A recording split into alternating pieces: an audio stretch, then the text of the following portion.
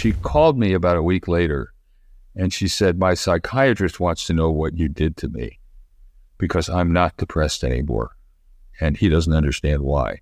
And my friends don't recognize me. They say you're a different person. So sometimes you can do things when people are in a mental state where they're sort of cutting loose the usual ways, the assumptions they've made that continue to harm and damage them, and seeing things from a different point of view and allow themselves to experience emotion that is reconstructive. You know, it isn't just more self-blame and guilt. It's a capacity to have deep affection for the person they were and connect with themselves in a different way. Hello, my geeslings. It is Mother Goose Robinson Earhart here with the introduction to Robinson's podcast, number 113. And this episode is with David Spiegel, who is Wilson Professor of Medicine and Associate Chair of Psychiatry at Stanford University School of Medicine. So David did his undergraduate work at Yale, and he received his MD from Harvard Medical School. And because of the nature of the topic of this episode, which I think will probably raise a lot of people's hackles just because of its associations with parapsychology and mystics and maybe even comedians, I have to stress that David could not be more highly qualified. He could hardly be more published. He's written over 10 books, close to 500 articles, around 200 book chapters, and a lot more. And David is highly regarded as one of the most creative psychiatrists in the field. And this has been confirmed by my own psychiatrist, who is many states away and has no investment in this podcast whatsoever. And he's worked on a wide array of topics within the discipline. So that topic, however, what we discuss in this episode is David's pioneering work in hypnotherapy, as David is the world's leading hypnotherapist and hypnotherapy researcher, an interest that he inherited from his father, Herbert Spiegel. And more particularly, because I will leave the introduction, the description, the explanation all to David, we discuss the origins of hypnotherapy, its relationship to hypnosis in popular culture, how therapeutic interventions, not just hypnotherapeutic, but also some others, how they fare compared to pharmaceutical interventions for mental illness. We talk about how hypnosis can be used to treat various mental disorders like PTSD or eating disorders, or even more common issues that everybody faces at some point or another, like stress or insomnia. And in that same vein, we also talk about how self-hypnosis can be a useful tool in everybody's mental health arsenal. So some background that might be useful is David's book, which he co-wrote with his father, called Trance and Treatment: Clinical Uses of Hypnosis, which lays out all the fundamentals of hypnotherapy. It's a really great resource. It's what I used to prepare for the conversation. And you should also check out Reverie, which is an app that David is the founder of. And it's a self-hypnosis application. It's on your smartphone, and it can guide you through a wide variety of modules that will help improve your sleep, your concentration, your eating habits, and many other facets of life. I used it, or have been using it, for sleep, and it's been really neat and really helpful. And toward the end of the episode, David and I talk a lot more about it, and you can check that out at reverie.com, and that's REVERI, or by just searching that into the App Store. And so, without any further ado, I hope you enjoy this conversation as much as I enjoyed having it with David.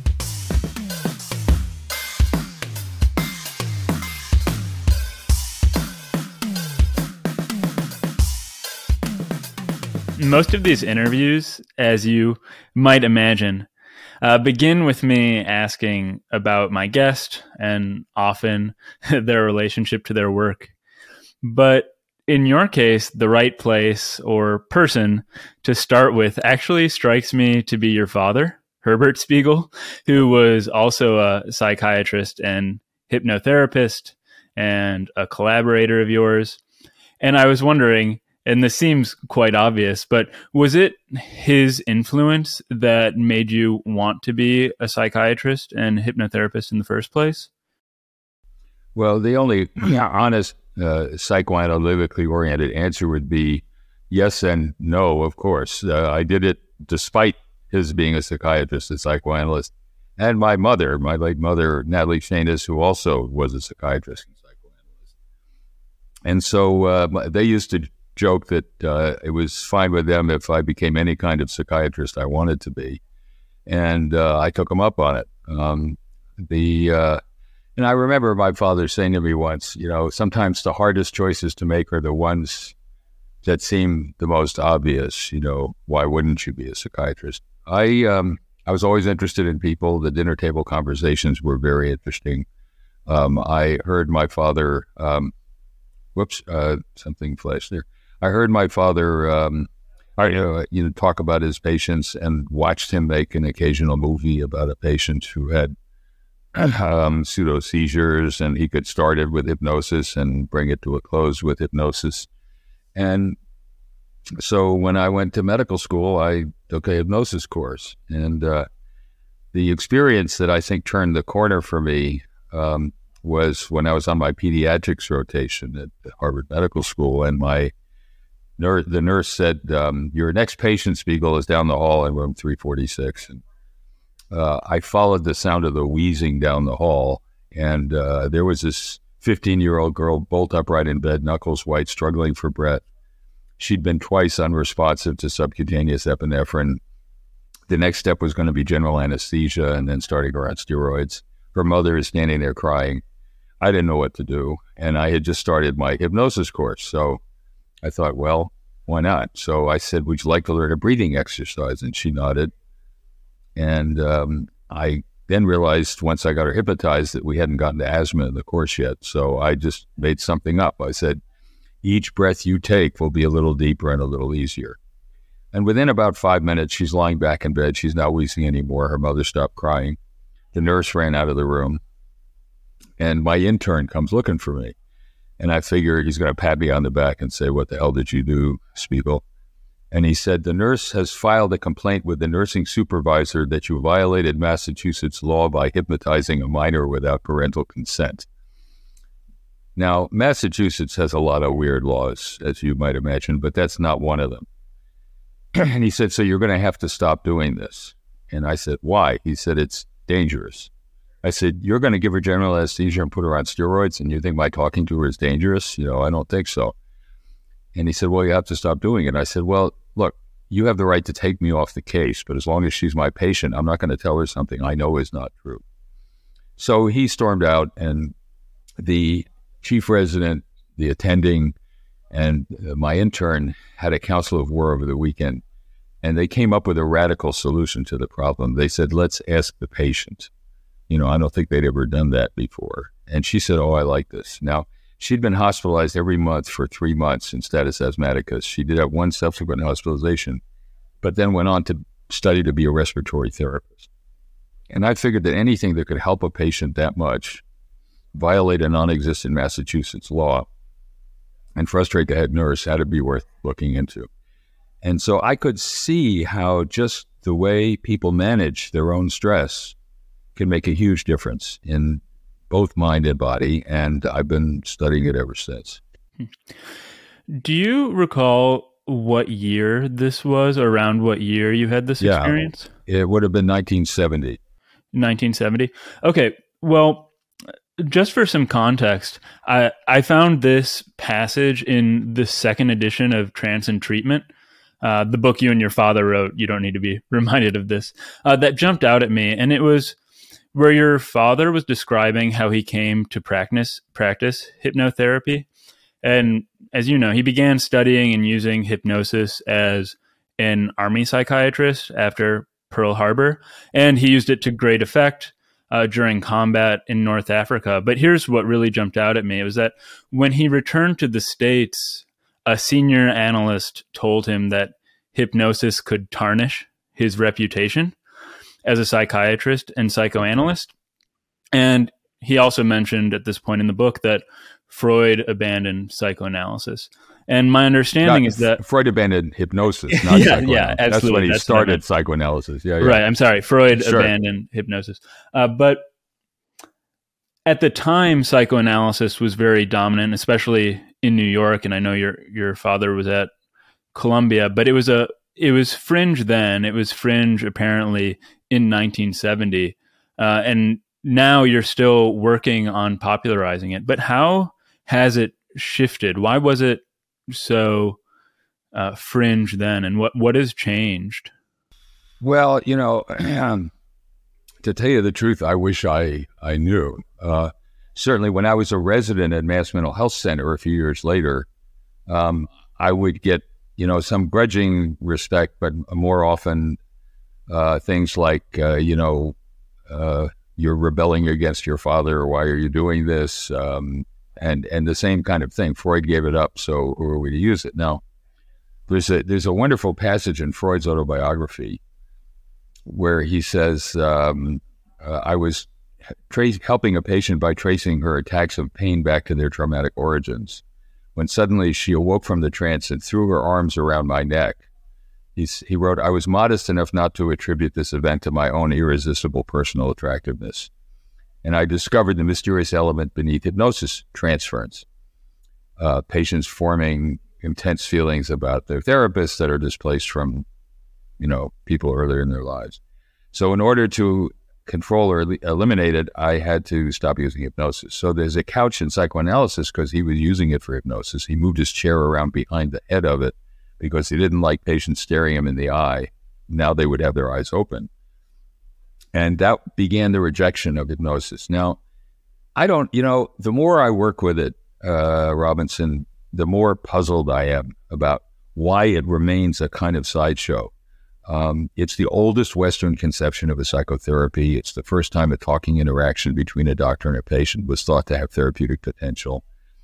It clearly helps people with problems like pain, anxiety, stress, insomnia, stopping smoking, eating disorders, pseudo-seizures like the one we talked about. And yet somehow people either find it trivial or dangerous. It's one extreme to the other. I thought at the beginning of my career, and one reason I left Boston and Harvard came here to Stanford was that I felt there was too much theoretical rigidity there, and that my continuing to work using hypnosis would not be welcome. And that, I think, was true there. And Stanford was more open. They didn't exactly, strew roses in your path, but they made it possible. If you can figure out how to study it, if you can raise money to study it, to do research on it, if you publish good papers on it, go for it, whatever it is. And I thought that building more of a scientific base, along with colleagues who have done similar things, that, build it and they will come. People will recognize it.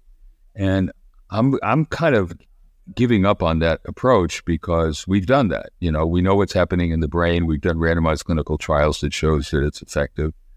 And the general position of the medical profession and the use of the technique hasn't changed very much. So I thought, I'm going to go direct to consumer.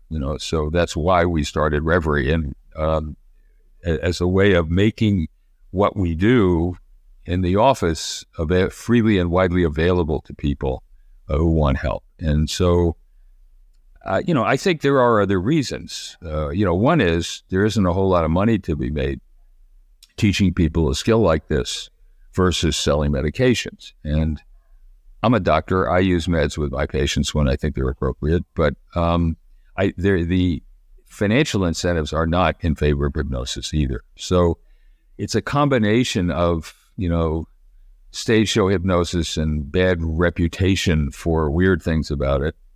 I also think, to be honest, that it scares people a little, that you can actually so quickly change your perspective. And people do that, with or without hypnosis, but I think it scares them a little, and that's part of the problem too. Yeah, I imagine that two reasons that come to mind that you didn't mention for why it might remain a bit on the fringe is, one, its associations with the occult, and then another is trickery. people think that there's some sort of trickery going on. Yeah. Well, it has been associated with a lot of weird things, but so are medications, snake oil, all that kind of stuff. Somehow it hasn't tarnished meds. And 500,000 Americans have died of drug overdoses in the last 10 years. More deaths than from guns, and God knows that's a horrible epidemic here, and more deaths than car accidents. So, it's sort of been singled out because of these people's fears that it's some kind of weird occult thing, which it isn't. Or people are, I think, scared about the idea that someone can sort of take over their mind and make them do things they don't want to do and all that. I'm thinking that we ought to call it dangerously effective.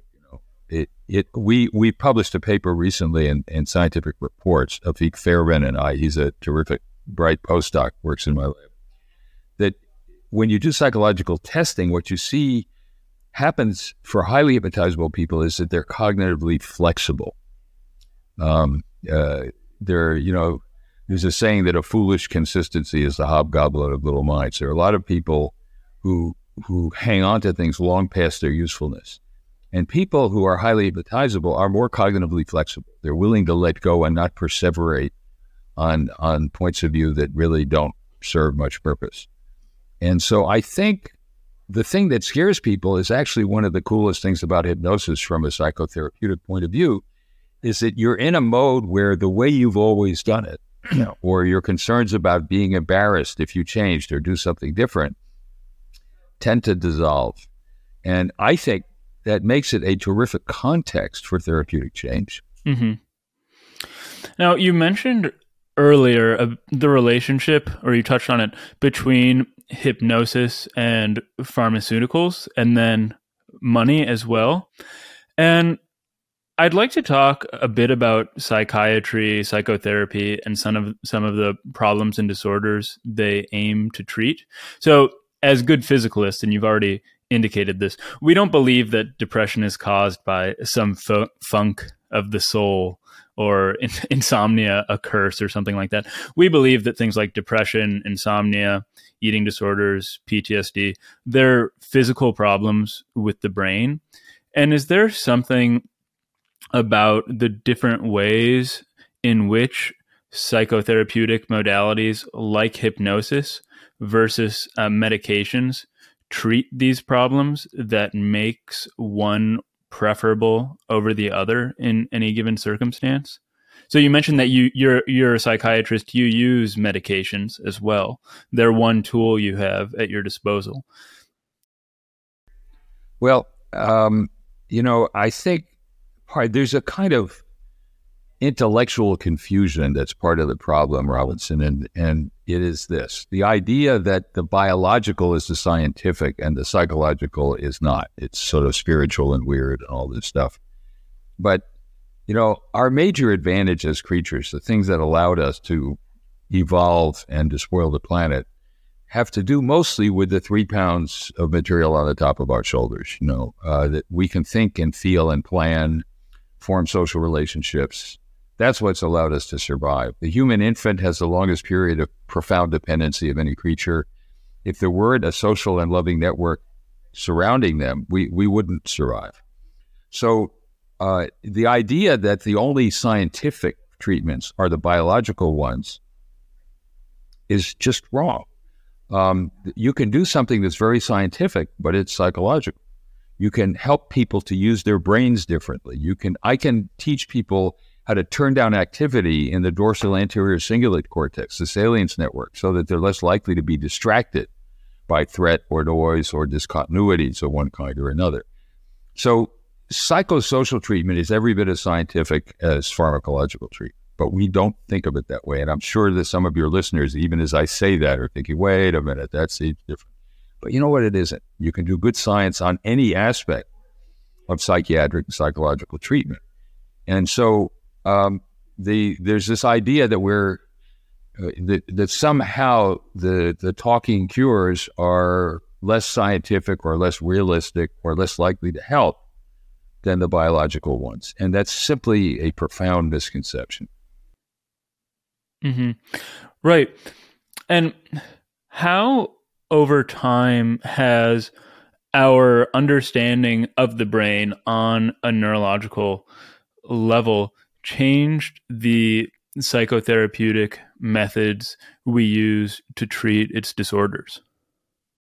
Well, I think when you study them properly, they provide legitimacy for the psychotherapeutic methods, so that you can show that you can turn down activity in parts of the limbic system that trigger anger or fear, for example. And you do that with cognitive behavioral therapy. There have been studies there were PET scan studies of the behavioral treatment of obsessive compulsive disorder that show effects on parts of the brain that provide cognitive reinforcement for obsessional activity and reduction in anxiety. We've shown using hypnosis that we can turn down aspects of the pain processing region in the salience network, in the insula, in the dorsal anterior cingulate, and in somatosensory cortex when you hypnotize people and teach them how to control or eliminate pain. So the science has helped us level the playing field a bit and show that there are things you can do psychologically that have what people would call real neurobiological outcomes. So, that's just a fact, but it's a fact that doesn't get much respect. And, I think we're beginning to learn from studies of meditation, which show that you turn down activity in the posterior cingulate cortex, which is the part of the default mode network where you reflect on who you are and what you are, that people who learn to meditate really get over themselves. They really see things from a non-self-focused perspective. That's what it's supposed to do, and that's what it seems to do when you look at what's happening in their brain. So, blocking serotonin reuptake is one way to treat depression, but helping people to face and reprocess the meaning of traumatic experiences psychologically and with techniques like hypnosis is also very effective. There was a paper published in the Proceedings of the National Academy of Sciences some years ago. It was a big combined psychotherapy and antidepressant medication study for depression. And the overall finding was that the combination worked better than either one alone. Well, that's, not surprising, but it fits with what I'm telling you. But they also found that people who had a history of childhood physical or sexual abuse did much better with psychotherapy than medication. And people who didn't did much better with medication than psychotherapy. So it suggests that even when you get the same overall outcome, there are certain kinds of problems that are dealt with better by psychotherapy than medication. Is it because certain problems require, I'd say, getting at the very human root at the problem to resolve it, rather than just treating something that's wrong with the brain, some dysfunction? Well, that's a good way to put it. I think it is true that there are some sorts of problems that don't get to the point where you're just depleted of energy and optimism, and you don't sleep well and you don't eat well, and you're just depressed. And it may be sometimes you need something to just kind of elevate your levels of energy and get you to the point where you can think through what's troubling you. And there are others that have real human implications. It's interesting that by and large for post-traumatic stress disorder, there's not much in the way of pharmacology. I mean, recently, there have been some very interesting studies with MDMA, with ecstasy, showing that people have one or two of these psychotherapy-guided trips with the drug, and they feel a whole lot better. They feel it was a profound experience. And it's interesting that ecstasy, which is sort of the social connection psychedelic, people tend to feel more intensely connected with one another when they're on it, is useful with PTSD because many people with PTSD feel shame. They feel frightened of other people. They feel, even if it was in no way their fault, most people who have been traumatized blame themselves somehow for not having predicted that it would happen or not having done something else when it did happen. Denying the loss of agency, the loss of control that is the key element of trauma. And so a drug that facilitates social connection seems to be actually helpful for people with PTSD. So, we're not purely physical beings. We're not purely psychological beings. We're both. And it makes sense that either psychotherapies or medications that can help in the other domain can be more helpful. Yeah, post-traumatic stress disorder was exactly the example I was going to go to, because it is a disorder that typically has, as far as I understand it, a very clear root in an experience or a sequence of experiences that are traumatic. And I know that you've done a lot of work on PTSD. Now, you've described, I think, the phenomenology of post-traumatic stress a bit and the symptoms, but maybe we could dive a bit deeper into it. What is going on in the brain of somebody with PTSD? How does it change? How does their brain change before and after the onset of the disorder?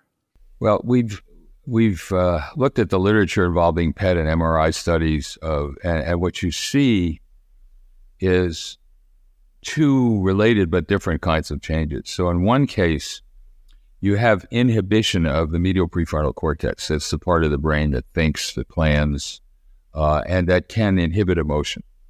And so what you tend to see in the more common hyperarousal kind of PTSD is that they have trouble planning, relating to people, but they're irritable. They get set off real easily.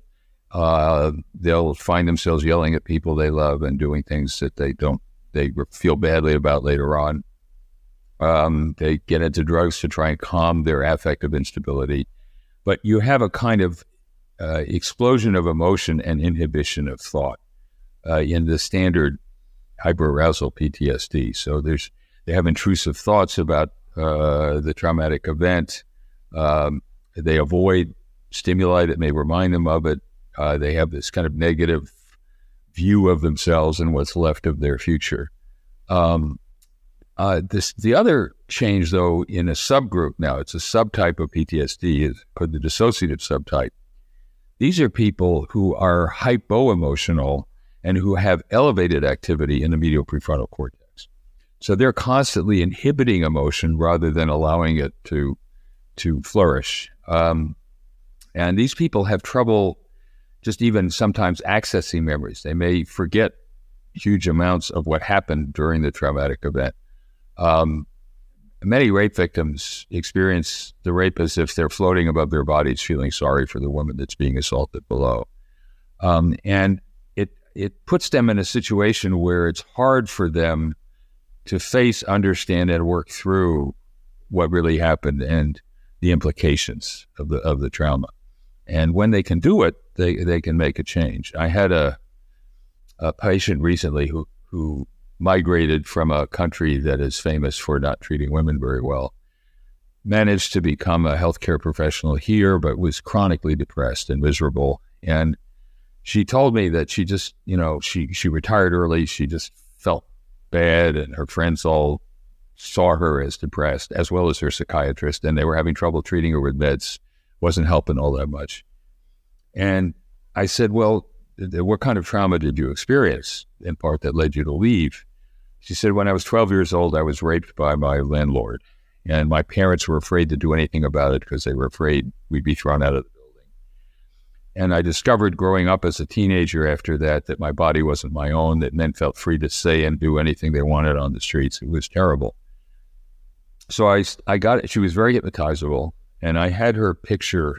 I said, I want you to be your own mother. I want you to picture yourself as a 12-year-old girl after you've been assaulted. And she started to cry. And I said to her, was it her fault? And she said, no, she's a sweet little girl. And then she said, I'm stroking her hair. I'm stroking her hair. And cried some more. But was able to recognize that the sort of shaming that is often done of sexual assault survivors was just flat out wrong. And that part of how bad she felt about herself was carrying on this myth that somehow a 12-year-old girl had induced sexual assault from this rapist landlord. And she called me about a week later, and she said, my psychiatrist wants to know what you did to me because I'm not depressed anymore, and he doesn't understand why. And my friends don't recognize me. They say you're a different person. So sometimes you can do things when people are in a mental state where they're sort of cutting loose the usual ways, the assumptions they've made that continue to harm and damage them, and seeing things from a different point of view and allow themselves to experience emotion that is reconstructive. It isn't just more self-blame and guilt. It's a capacity to have deep affection for the person they were and connect with themselves in a different way. Well, I think at this point, it would be a very good idea to more explicitly lay out just what hypnotism or hypnotherapy more properly is and what it isn't. You indicated this earlier, but I noticed in the book, Trance and Treatment, that you and your father don't think of hypnosis itself as a therapy, but something that facilitates some other therapeutic strategy. And I think that that's very clear in the story that you just told. That's right. I'm glad you saw it that way. Yes, hypnosis is simply a mental state of highly focused attention. It's like getting so caught up in a good movie that you forget you're watching the movie, you enter the imagined world. And that world comes to seem real for a while. So sometimes you get caught up in a movie, you don't judge it, you say, well, you're sort of swept along with it.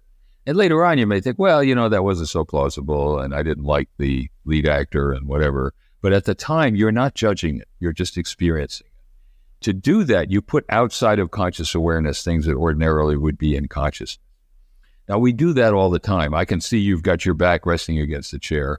Hopefully, you weren't even aware of the sensations in your back touching it. If you were, we can just stop the interview now. We do that all the time. Our brain is very good at paying attention to what we want to and putting outside of conscious awareness things you don't want to. So dissociation in a stronger sense is one of the things that accompanies the narrowness of focal attention in hypnosis. And the third thing, the thing that scares people the most that goes along with it, is what used to be called suggestibility, but it's really cognitive flexibility. And we're seeing that you're able, in order to immerse yourself in a new point of view, to just cut loose the normal assumptions you've made about the situation, like my patient did, where the normal assumptions she had made for decades about herself just weren't banging on the door for attention. She was allowing herself to experience herself as a 12-year-old in a totally different way. And so it's a matrix within which lots of different therapeutic approaches can be used. So that's why my late father and I said there is no hypnotherapy. There's a state of hypnosis that can be a powerful and useful matrix, framework for a psychotherapeutic approach, but not any one. It's not a hypnotherapy. It's teaching people how to take advantage of their own ability and then use it for a therapeutic purpose. Plato said teaching and learning is all remembrance. That is, what you do is not do something to someone, you help them discover their own capacity. And so we start out every session measuring people's hypnotizability. It varies, and I have a much better idea of the way in which to work with someone when I know how hypnotizable they are. This contrast between framing it as suggestibility and cognitive flexibility is really striking to me. So we have this idea of suggestibility as one in which the mind becomes something of a blank slate in which you're very vulnerable and can just be reprogrammed. And as opposed to flexibility, the idea of which I find very empowering. There's this idea in the zeitgeist that you lose all agency during hypnosis, and that would not facilitate a therapeutic outcome. Well, that's a very nice way of framing it, and I think you're right that you can see it as an opportunity rather than a weakness or a liability, and it gives people a chance to see old problems from a new point of view. Hypnosis does teach you something about agency, however, and that is our agency is another one of our attributes that we use it more sometimes than others. So I had a patient yesterday who said, within a few minutes, while I was testing her hypnotizability, her hand was up in the air. She said, "I just don't feel like I have agency over my left hand. I do over my right hand because that wasn't the instructed one." And I think it's I was on Andrew Huberman's, the Huberman Lab podcast, and one of the things I did was measure his hypnotizability. And there's a YouTube video of it. And here's this brilliant neuroscientist looking at his hand and saying, "What the hell is going on here?" So it does teach you that agency is a brain-mediated event that can be altered. And that's pretty interesting, and we've all had these, it seemed like a good idea at the time experiences, where we went along with something that later on we thought, what the hell was I thinking, So it's useful to study how agentic your brain can be in different circumstances and learn from that. Mm-hmm. Now, I asked you when we started talking more explicitly about hypnosis, what it is and what it isn't. And I think I'd be remiss if I didn't ask you this question that I just find very personally curious.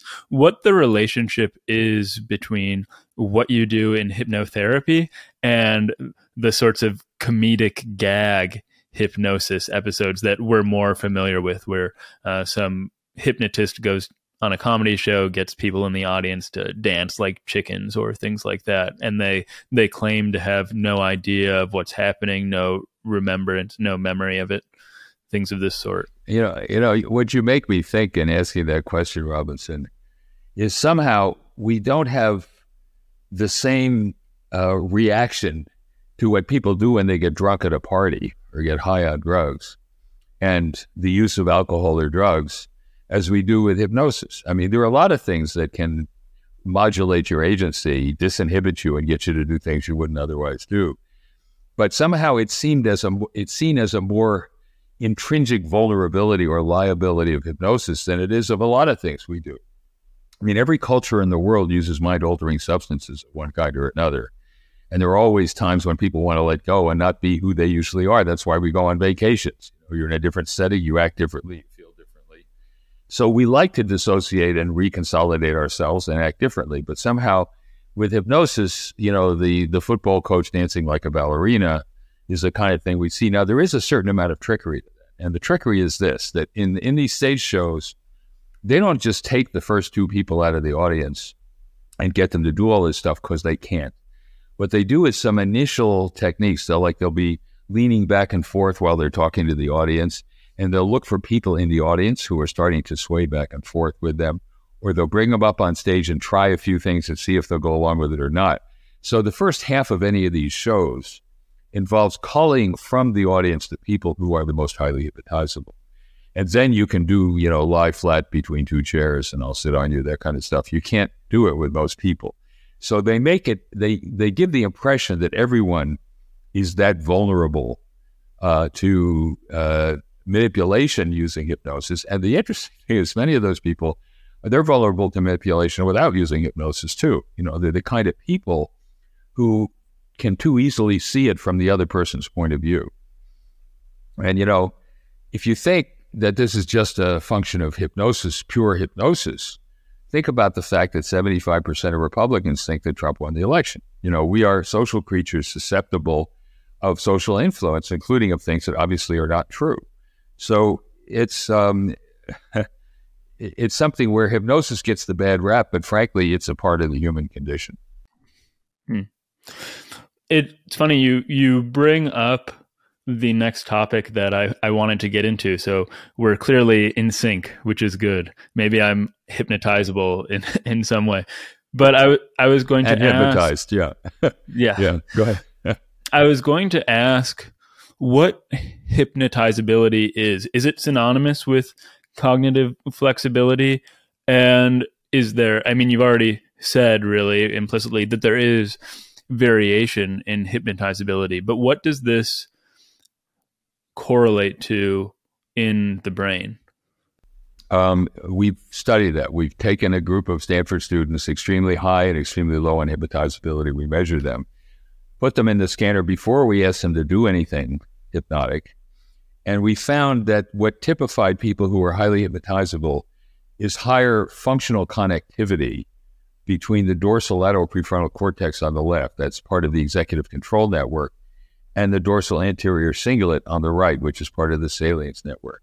So it means that for those people, thinking and feeling are more closely interconnected, and they're less likely to be distracted because they're less likely to let the salience network impair their ability to concentrate on something. And so the functional connectivity simply means that when one area is active, the other area is active. When one is inactive, the other is. So there's this coordinated activity in high hypnotizables that you don't see in low hypnotizables. We found that there's a genetic component to that. And my colleagues and I just published a paper in which we looked at a gene, the catechol-O-methyltransferase gene, which is involved in metabolizing dopamine, one of the leading neurotransmitters in the brain. And we found that a particular polymorphism of that gene was associated with higher hypnotizability. And so we actually now have a point-of-care test where we could take a sample and very quickly analyze whether or not you turn out to be more likely to be highly hypnotizable, and then choose that as a therapeutic intervention. So it was my lab and Dr. Wang's and Jesse Markovitz who worked together on developing this test. And so we now know that there's a genetic component as well as neurobiological signature that are associated with higher hypnotizability. When you started answering that question, you said you took a group of Stanford students, some that were highly hypnotizable, some that were not. And this presupposes for me that you know how to measure hypnotizability. So I'm wondering, one, how do you measure hypnotizability? And this closely relates to another question that we haven't gotten into yet, but that's of the utmost important. Just how do you hypnotize someone? Well, first of all, Dana Cortad was actually the lead author on that genetic paper, and she got intrigued by the possibility of a genetic test for hypnotizability. There are a number of measures. One of the scales is the hypnotic induction profile, which is in Trance and Treatment, and which we developed. You and your father came up with it, right? And so it's a brief structured test where you give people instructions to, after they've looked up, closed their eyes, take a deep breath, to let their hand float up in the air like a balloon. And you instruct them that even if you pull it down, it'll float right back up to the upright position. We can try it if you want to see how hypnotizable you are. We have a hypnotizability test on Reverie too, but that's doable if you want. And there are some people who will respond very quickly, and to pull the hand down, it'll float back up. They'll feel less control over that hand compared to the other. And there are others who don't, for whom they don't sort of know what you're talking about, and they are less hypnotizable. And you can rate people on a 0 to 10 scale of hypnotizability. To do the study that I mentioned, we started out with a group form of a different hypnotizability measure, the Harvard Group Hypnotic Susceptibility Scale. So I gave talks and, measured hundreds of people, and then we selected the ones at the high or low ends and gave them a second test to be sure that they were either high or low in hypnotizability. Yeah, so you just mentioned testing how hypnotizable I am.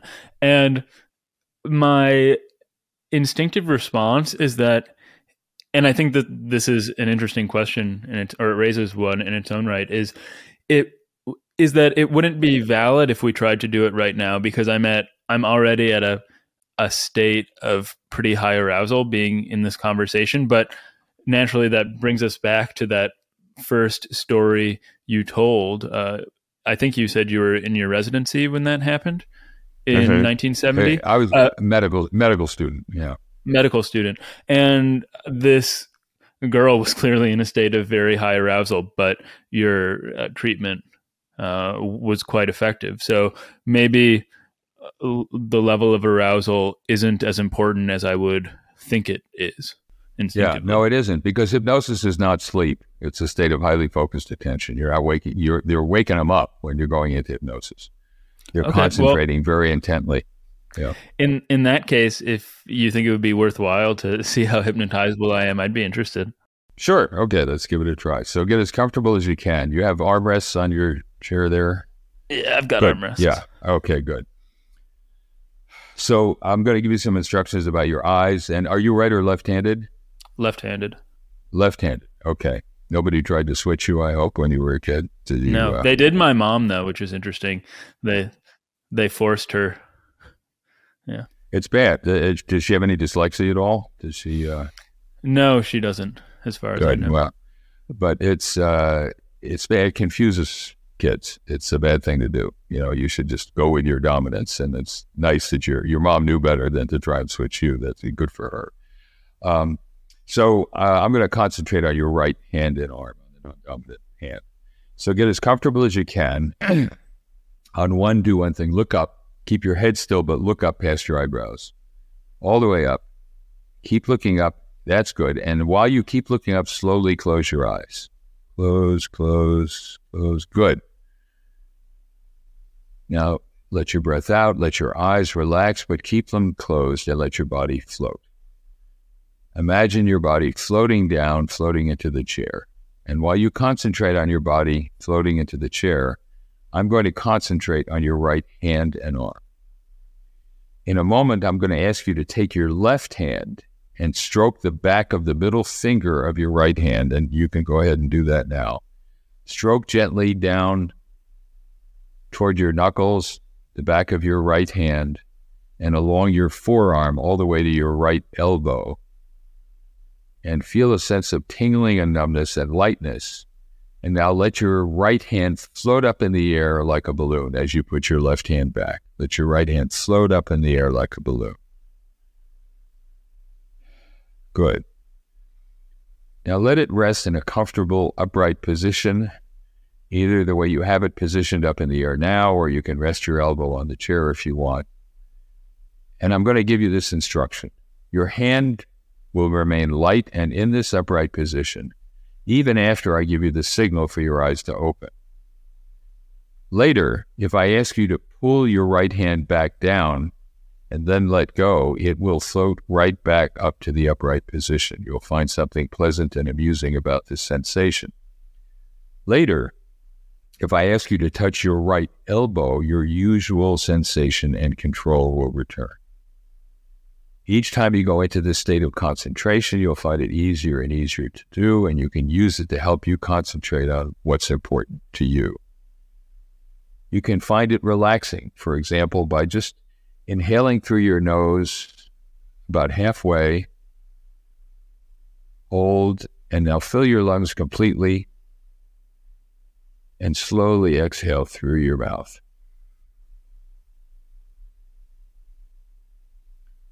Inhale through your nose, halfway. Hold. Now fill your lungs. And then slowly exhale through your mouth. So notice how quickly and easily you can use your store of memories and your imagination to help yourself and your body feel better. Right now, we'll come out of the state of self-hypnosis by counting backwards from 3 to 1. On 3, you'll get ready. On 2, with your eyelids closed, roll up your eyes. 1, let your eyes open, and that will be the end of the exercise. Ready? 3, 2, 1.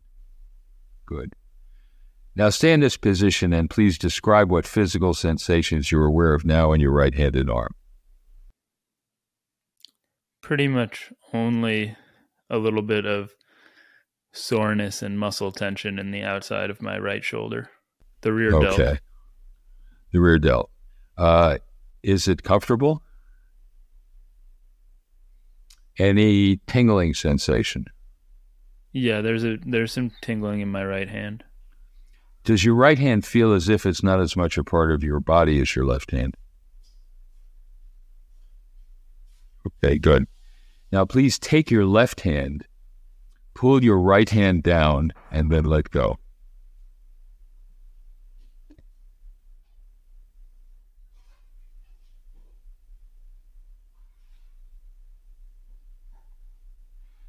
Now turn your head, look at your right hand, and watch what's going to happen.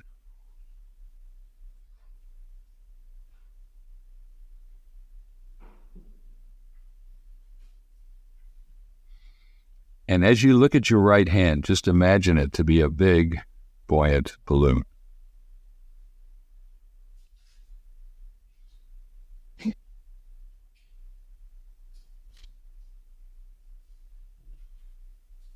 And as you imagine it, I'm sorry, go ahead. I was going to ask if I was forgetting an instruction. No, that's fine. As you imagine it to be a balloon, permit it to act out as if it were a balloon. Be big about it. Can you describe what that feels like? It feels like it's rising. It's rising. Does that surprise you at all? A little bit. It does feel nice and at home up here. Feels at home up there. Yeah. Okay. And that maybe is a little surprising? By way of comparison, please raise your left hand. All right, put your left hand down. Are you aware of a relative difference in sensation in your right hand going up compared to your left? Yeah, I would say that my right hand feels like it could be like comfortable there for a while. Comfortable. My left hand didn't really feel that way. Didn't feel that way. So are you aware of a relative difference in your sense of control over one hand going up compared to the other? Yes, in a sense. Yeah, I definitely had to force my left hand up. My right hand just feels like it would stay up there. So you got it way up over your head, and it just feels like it could stay there. I'm not really thinking about it at all. So it's lighter than the left hand, is that right? Are you aware of a relative difference in your sense of control over one hand going up compared to the other?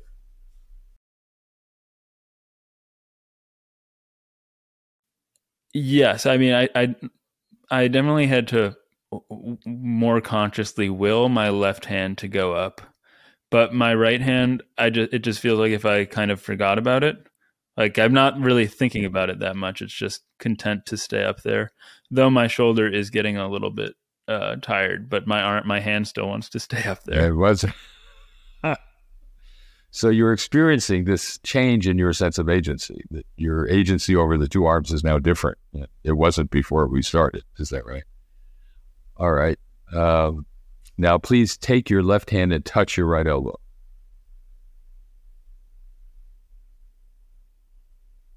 Okay, now let go.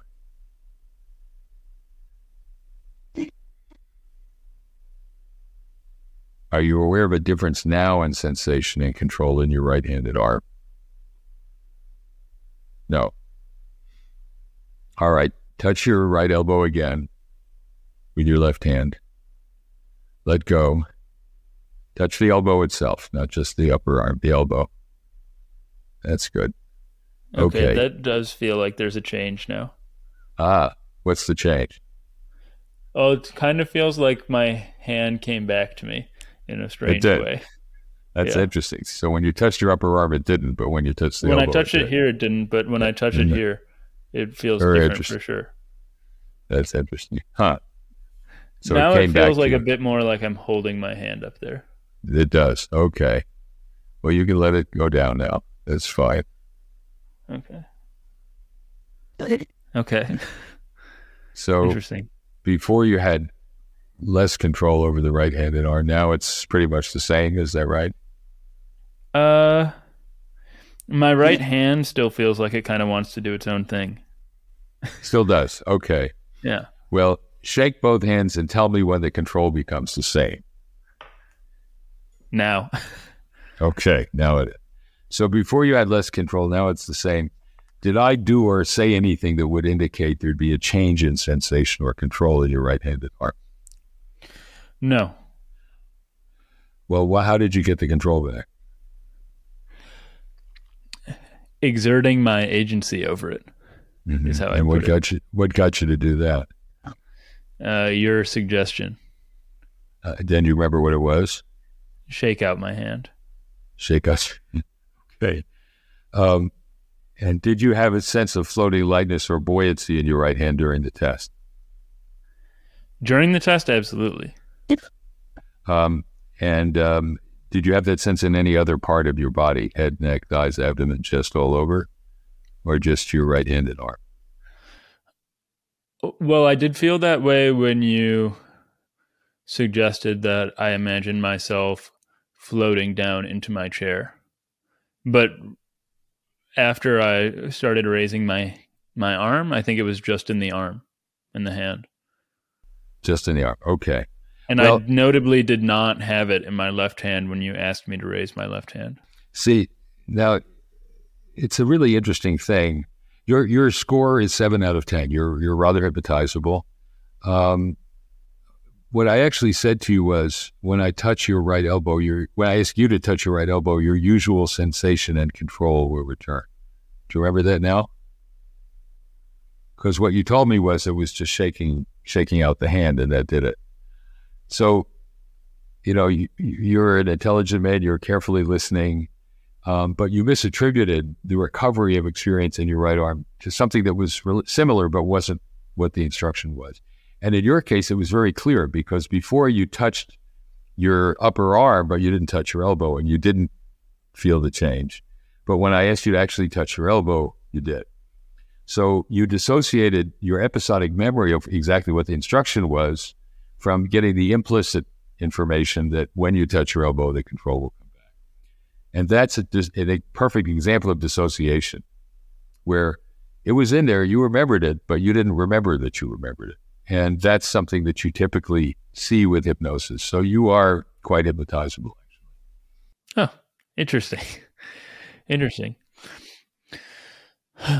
Does that tell you anything about my personality type? Because when we were talking about this group of Stanford students, you mentioned some of the difference of what was going on in their brains that made some more hypnotizable than others. So you're on the mid to upper range of hypnotizability. What that suggests is that you have a pretty good ability to turn down activity in the salience network, to turn down your dorsal anterior cingulate, to not be constantly worried, if there's a loud noise, what does it mean? Is somebody outside doing something? You can focus. And I can imagine that you're the kind of student that when you study something and you're on track, you're in it. You don't let other things distract you very much. Also, people who are on the mid-range to high side of hypnotizability, they value experience over thought sometimes. You like to have experiences, immerse yourself in them, and later maybe think about what they're like. They tend to make emotional connections fairly easily. They tend to see things from the other person's point of view fairly easily. So does that sound anything like you? Is that a lot of it sounds a lot like me. I think I'm very empathetic, and I also get quite absorbed in tasks. I generally am somebody that does live in the mind more than experience. So that was the only thing that didn't entirely resonate with me. But I do like the occasional night of debauchery when... There you go. Right. You can let yourself do it. And there are people who just can't let go that much. And you can, but you don't do it all the time. So you're on the mid-range to the high side, but not the extreme high. And that would fit with this experience here, where you were able to reorganize your sense of agency, change sensation and control, and then recover it very quickly. So the way that you answered this question regarding the personality types tells me that there is a tremendous amount of research behind this.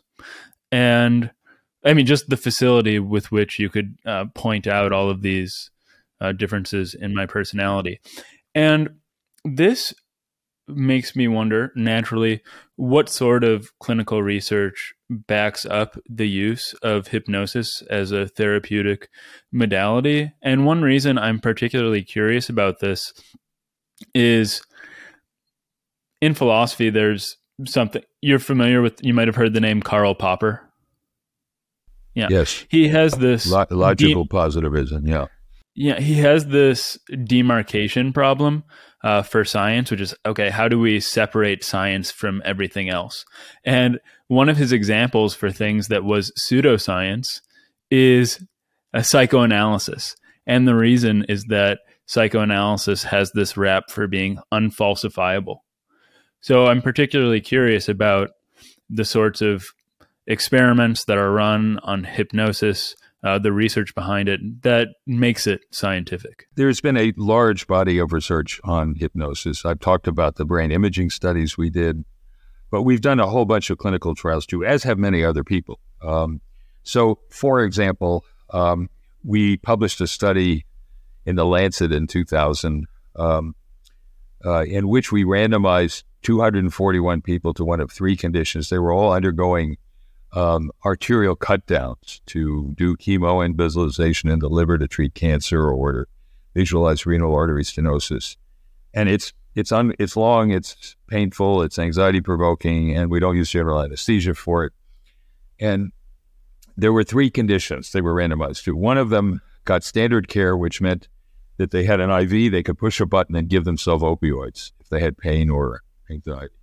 2, they had that plus a friendly nurse providing emotional support. And 3, they had that plus a trained person teaching them to use self-hypnosis. Imagine you're going somewhere else, feel your body floating in a bath, like a hot tub, or floating in space, sort of like you did. And you can filter the hurt out of the pain. By the end of an hour and a half, these things usually take about 2.5 hours. The standard care group had pain scores were 5 out of 10. The nursing support scores were 3 out of 10, and the hypnosis scores were 1 out of 10. In terms of anxiety, I got a little scared because the standard care groups were 5 out of 10, the support 3 out of 10, and 0 in the hypnosis groups. I were afraid they'd all died or something.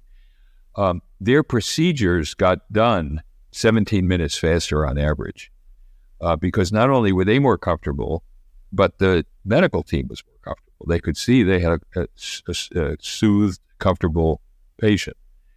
The standard care group used twice as much opioids as the patient group, and the patient group had far fewer medical complications than the standard care group. So it got done quicker, with less stress, less pain, and fewer complications. Published in the Lancet, large randomized clinical trial. If I had a drug that did that, every hospital in the country would be using it now. But, hypnosis is still in the situation we're in. People ask me, well, does it last? Well, we've done randomized clinical trials with women with metastatic breast cancer. We meet with them weekly to deal with their fears of dying and death, how they're coping with their illness, how they communicate with loved ones. And we taught them self-hypnosis at the end of each group meeting. By the end of a year, the hypnosis group had half the pain the control group did on the same and very low amounts of pain medication. So they learned to just use it when they needed it. They get a new pain and they think, oh my God, the cancer's spreading. And then they do their self-hypnosis and just soothe themselves. So there have been studies by a group in Montreal that show that for pain, if you inflict pain on people by using a series of shocks to the wrist, and you hypnotize them and say, your hand is in circulating ice water, it's cool, tingling, and numb, filter the hurt out of the pain. They got significant pain reduction by reducing activity in somatosensory cortex, which makes sense. They did the same thing, but they said something different. They said, the pain's there, but it won't bother you, it's not important. And there they got the same amount of analgesia, but now it was reducing activity in the anterior cingulate, in the salient network. So you can get the same clinical effect using a different part of the brain if you use different language. So studies like this show that it works and how it works. One thing you mentioned is the self-hypnosis, which I'm quite excited to get to that and to talk about reverie in a few minutes, but there are a few final questions I wanted to ask about hypnosis itself.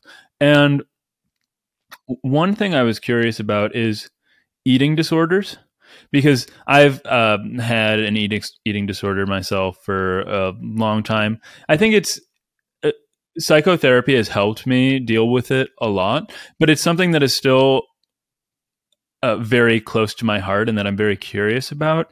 And I'm wondering how specifically, if you had a patient with an eating disorder, what I had was major binge eating disorder. I don't use major in a technical sense. That's just how I would have described it. But how would you treat somebody with an eating disorder using hypnosis? You look pretty healthy, so you're doing something right, dealing with it. What we do, I had a patient yesterday who had a minor form of binge eating disorder. New patient, I hadn't seen her before. It's chocolate. She just goes nuts for chocolates. So she eats a pretty healthy diet, except when it's time for dessert and the chocolates come out and she just can't stop it. And when I teach people, when I taught her, you would think that I would teach her to try and restrict her eating of chocolate. And I said, well, why do you like eating it? She said, it tastes so good, so much flavor. I just in love with it. It's like a physical attraction to the sensory experience of eating the food. And so you can relate to that. But I said that, what we know now about drug addiction of various kinds, like with opioids, is that you get more arousal in the mesolimbic dopamine reinforcement system in the brain from the chase than you do from the catch. The chase is better than the catch. Definitely, I can empathize with that. So you're thinking about the next one the thing to eat before you eat it. So in an odd way, you're actually enjoying eating less because you're so focused on getting more of it. And I said to her, so here's what I want. I'm not going to teach you not to eat. I'm going to teach you to eat and enjoy eating more while you eat less. So I had her actually picture what it felt like in hypnosis to eat one of her favorite chocolates. And the first thing she said after it was, and I didn't prompt her for this, she said, I feel satisfied. That's an interesting word. It wasn't how pleasurable it is or how good it is. I feel satisfied. That she was able to focus on the enjoyment of the eating that she had rather than having to get more and more and more. And she surprised herself with that. So the other concept that I teach people is to think of your body as a trusting, innocent creature that has to take into it anything you put into it, even if it's damaged by it. And so if you have like a pet, a dog or a cat or something, or did you? I have two. I have a dog and a cat. The cat is usually a co-host, but she's got a nice warm spot with the dog. Good. So. Well, she's in the show now because, and my patient yesterday did too. She had both. And I said, would you ever force a whole bunch of food into your cat's mouth that it didn't want? She said, no. So I said, well, why do it to your body? Your body is a trusting, innocent creature, like your dog or your cat or a baby that has to take into it anything you put into it, even if it's damaged by it. And so think of you, have a sense of compassion for your body. Allow it to help you enjoy what you do eat, but don't mistreat it by forcing more food into it than it wants or needs. So you cultivate, and she said, I feel more compassion just for my body and for what I eat. So you can enjoy eating more while you eat less. The problem isn't that you want more food. It's that you're not giving yourself a chance to enjoy the food you are eating. And if you do that, you will naturally start to feel more satisfied. So that's what we do in hypnosis. And the hypnosis intensifies that experience. You can see what it really feels like. And you can also begin to see how enjoying what you eat to a greater extent can actually help you reduce the amount you feel you need to eat, because you're focusing on actually enjoying the experience of tasting and eating the food. No, that's all really interesting. Thanks for sharing that. I appreciate it. And so one term or thesis or central point of trance and treatment that I was curious about is the principle of restructuring. And I just wanted to know theoretically what the principle of restructuring is and why it's so important to how you think of hypnotherapy. Because the idea is that, and this is related to something that came along later, which is cognitive behavioral therapy, that you see an old problem from a new point of view. That I see. That's it. So what I was presenting you was, in some ways, may have been a little surprising to you. That one, I'm saying, actually enjoy eating more, not less. Don't fight it. Don't. And the other thing is reconstitute your relationship to your body. You are your body's keeper. You're a parent to your own body. So act that way. Act like a loving parent rather than an abusive landlord. Take good. So it's taking the same situation and asking you to see it from a new point of view. And that's the idea of the restructuring. Hypnosis is a matrix within which you can be more open to adopting a new point of view. But the restructuring is the new point of view. One of the things that people who use hypnosis always say to their patients, and I said it to my patient yesterday, the worst thing you can say to somebody is, don't think about purple elephants. What are you going to think about? So you focus on what you're for. You want to come to a resolution of the problem that makes you feel good, that gives you intermittent positive reinforcement, not negative. I'm not depriving myself. I'm taking better care of my body. I can enjoy what I do eat more than I did before. So you focus on what you're for. And this clearly relates to the notion of cognitive flexibility. And now that we've laid out what this principle of restructuring is, I can see how it relates to all of the instances of hypnosis that you've already described today, how it's operating in the background. Yes, that's exactly right. That it's a matrix within which these things can be more effective.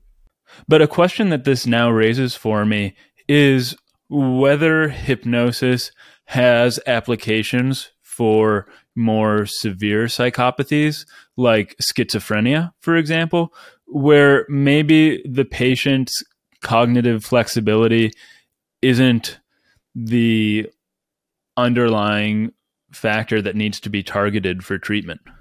Well, you put it well, but it's worse than that. That it's cognitive inflexibility. Schizophrenia comes from the notion of a split between thought and affect.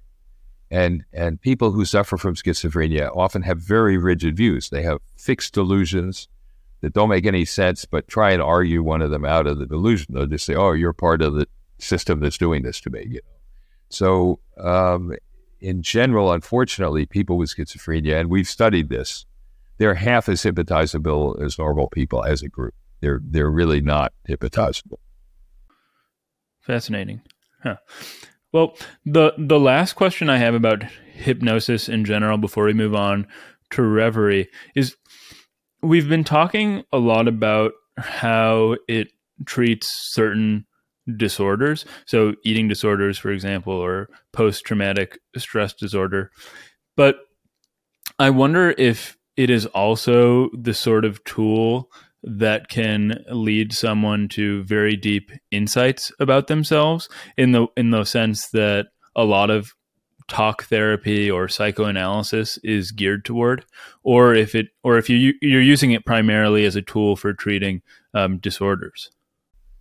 Well, I use it primarily for symptom control, but yes, there are people who can come to some sort of profound new understandings of themselves. As one extreme example, I treat people with dissociative identity disorder, what used to be called multiple personality disorder.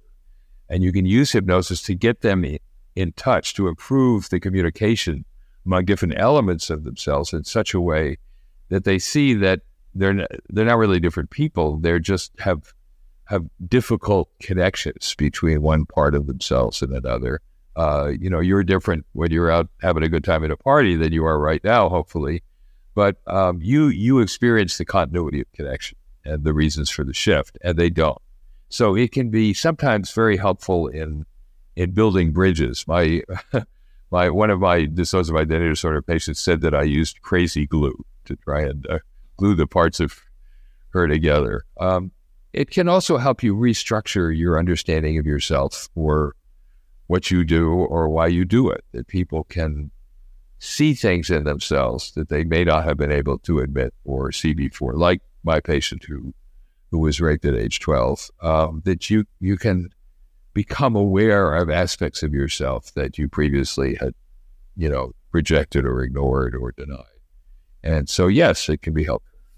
I'm guessing that it's quite similar in some ways to the MDMA you mentioned earlier with PTSD, in that in increasing openness, it facilitates your ability to bring in things that you have repressed, or I think you just said, things you wanted to ignore. And so it grants you more access to the material that needs to be changed or viewed differently for growth.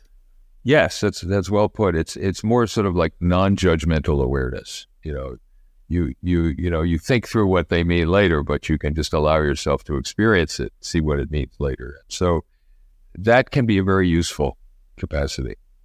Okay, great. So yes, self-hypnosis. I would very much like to turn now to reverie. And we mentioned it, or you mentioned it a bit at the beginning of the conversation, but it seems like, from my end, like it's very much a modern or contemporary technological extension of one dimension of the work that you and your father believed in already in trance and treatment, which is teaching patients self-hypnosis. And is that largely why you decided to start working on the app?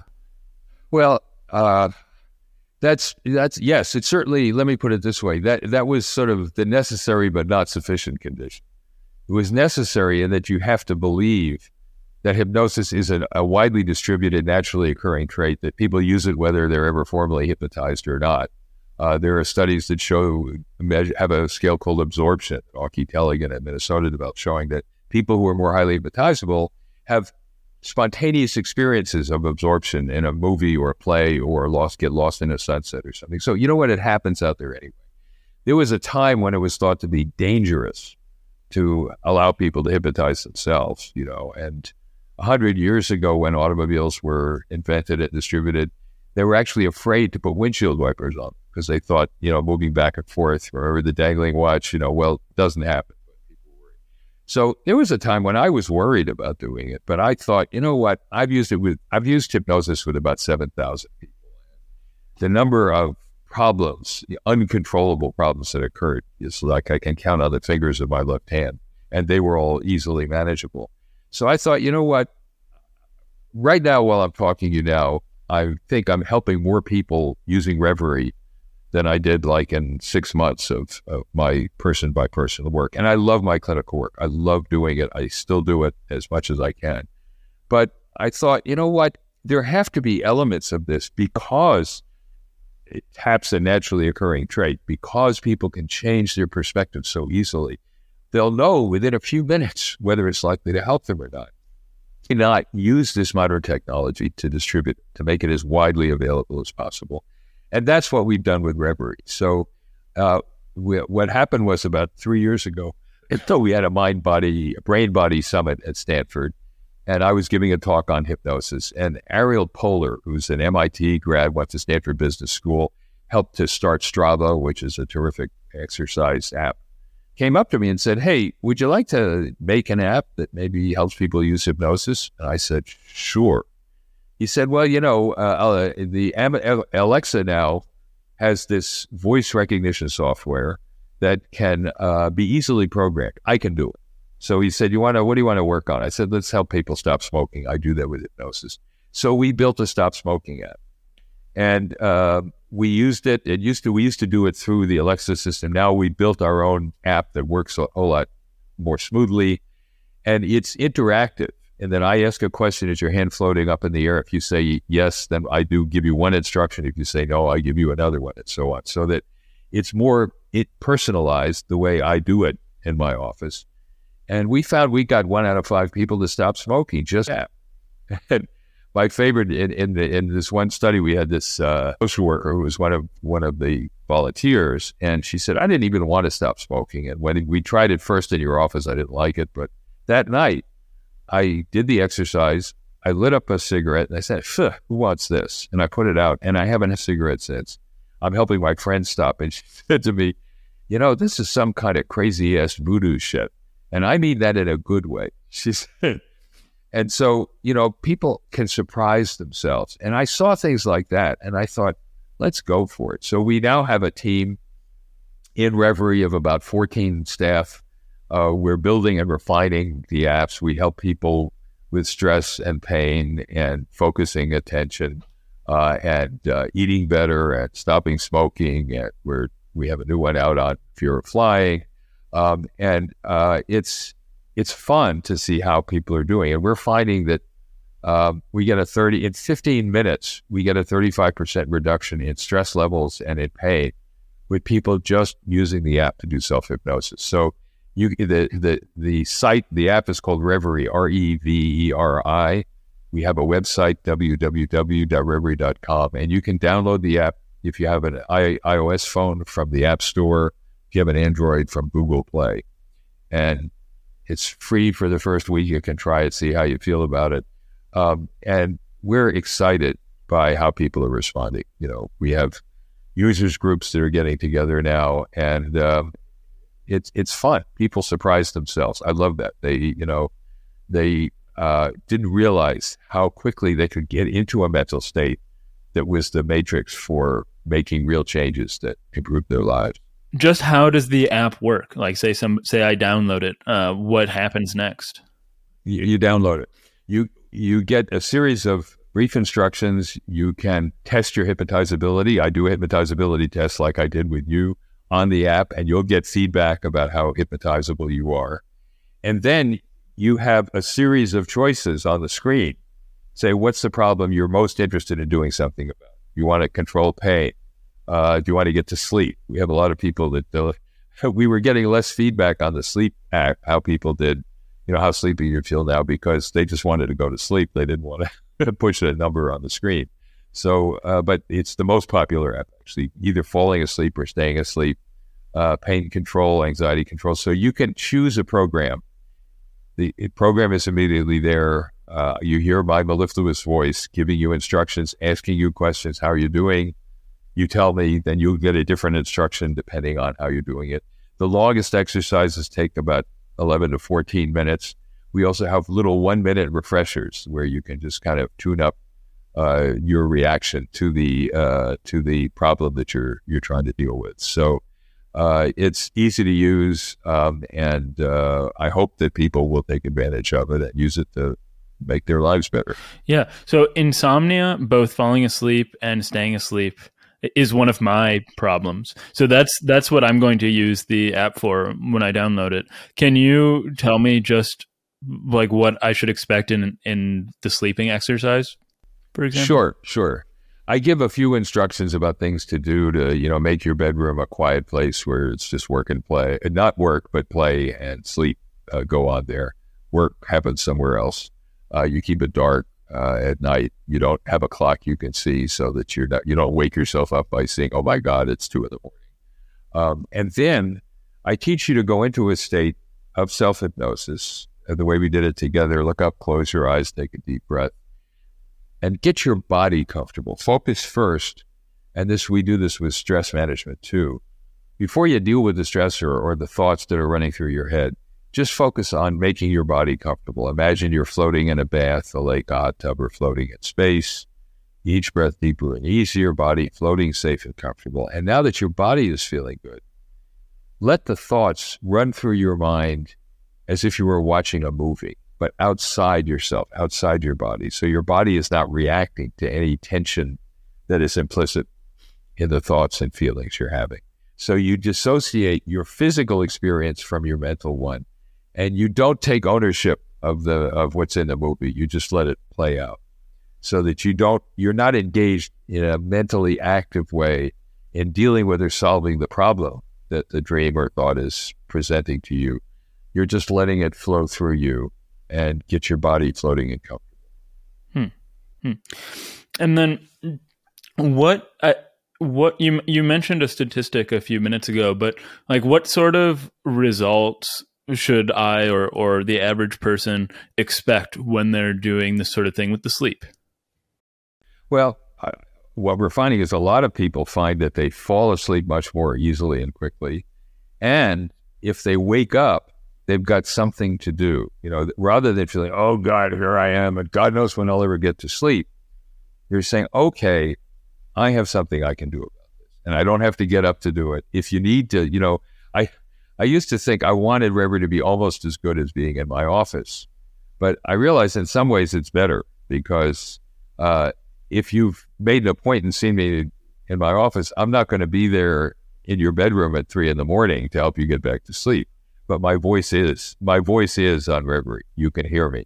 And so in some ways it's better, because you've got the interactive support you need to help yourself get back to sleep.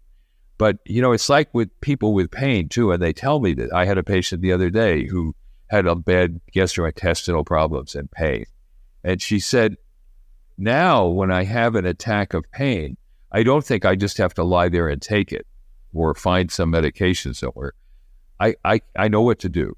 I get my body floating. I feel a sense of warm or cool, tingling numbness. I can filter the hurt out of the pain. So you feel less helpless and more in control of the experience. And that in and of itself is helpful. So I'm equipping you with tools that you have where you are whenever you need it.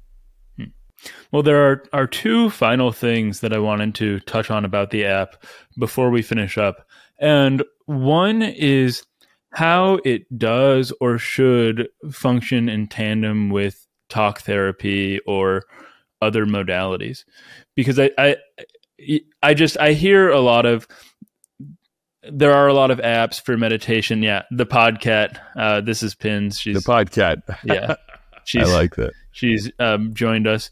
There are lots of apps and things like this that sort of advertise themselves as fix-alls. I don't know if that's a phrase, but panaceas, I suppose. But I'm also strongly of the opinion, and I'm sure you are as a psychiatrist yourself, that much of therapy comes from, or much of the therapeutic benefit comes from developing a deep and meaningful relationship with somebody who is caring for you. And this is something that is absent from an app. So how do you envision these things working together? Let me put it this way, Robinson. This may seem a little strange, but you're sort of right, but not entirely. In that, a part in any real relationship, and certainly in any therapeutic relationship, and I do this, it's my day job, I do it for a living, is that you form and maintain and enhance relationships based not just on what I do as a therapist, but on what you bring to the therapy, what you allow me to do, the distortions you may have about me based on your early life experience, but also the things that you can learn to accept and appreciate from what you get in the relationship. So even in classical psychoanalytic psychotherapy, there's transfers. There's what you bring as a patient and what I bring as a doctor. And so there's no reason why some of those mechanisms can't happen with me as a symbolic doctor, that I'm there. Can you accept the fact that I'm really there trying to help you? And it may not always work, but I'm well-meaning and trying to help make your life better. If you can accept that, if you can allow yourself to feel better, that's a step in the right direction. And I would say it also sets a set of expectations that if you have more complex problems, if you need to self-explore and understand more about yourself and how you got there, the fact that you can take a step in the right direction and feel, when I do this, I actually help myself to feel better. You're improving your own self-esteem. It's an ability for you, but also your hope that being engaged in a psychotherapy will be similarly helpful.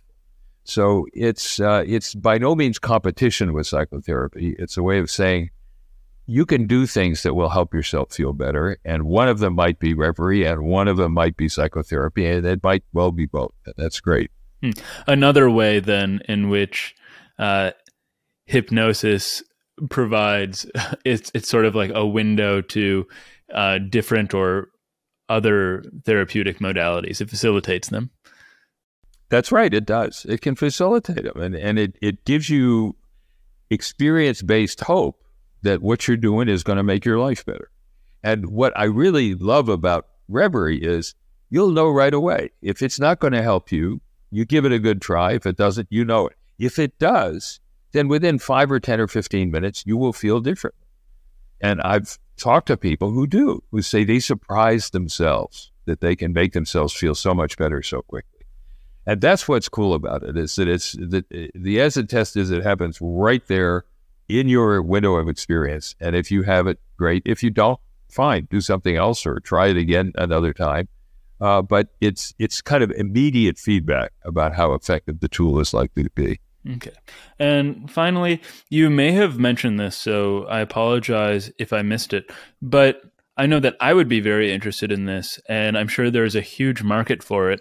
But does Reverie at all have any function for athletes or peak performance, these sorts of things, productivity at work, otherwise? Yes, we one of the apps is called Focus, and it's about helping people to prepare to use a state of self-hypnosis as both preparation and consolidation.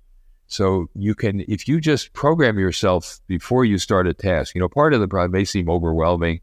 So you use the hypnosis to say, well, what should I do first? What's the key problem here? What's my immediate goal? The one that I can do something about in the next hour. So you teach people to use the focus of hypnosis to avoid distractions and plan what you're going to do. And another exercise, and this is true for athletes too, and we're preparing more for athletes, is to plan your method of attack. To plan, for example, I tell people in hypnosis to think of an opponent as a coach. Your opponent is teaching you what you need to know, how to deal with contests, what to expect from an opponent, whether you're playing tennis or wrestling or anything else. But to not see them as just a problem, an obstacle in the way, but see them as a teacher, someone who's teaching you how to be even better than you are. And then at the end, to consolidate what you've learned. So that's a very valuable period of time, a few minutes after an intense physical workout or something. How does my body feel now? What in the workout helped and what can I do better? So if you plan it in advance and summarize it at the end, you can make more out of your training and performance experience. Well, David, even outside of the podcast, I think this has been one of the most fascinating conversations I've ever had. So thanks so much for joining me on the show. Thank you. Well, I really appreciate your questions and your engagement and the fact that you read the book and are taking it very seriously. And I've thoroughly enjoyed it. I wish you the best. Hold on, Geeslings. Before you go, please like, subscribe, follow if you haven't already. Smash all those buttons. And also, if you haven't followed me on Twitter at Robinson Earhart, or if you're not joining me every morning as I eat my pint of ice cream on Twitch at Robinson Earhart on Robinson Eats, please do so.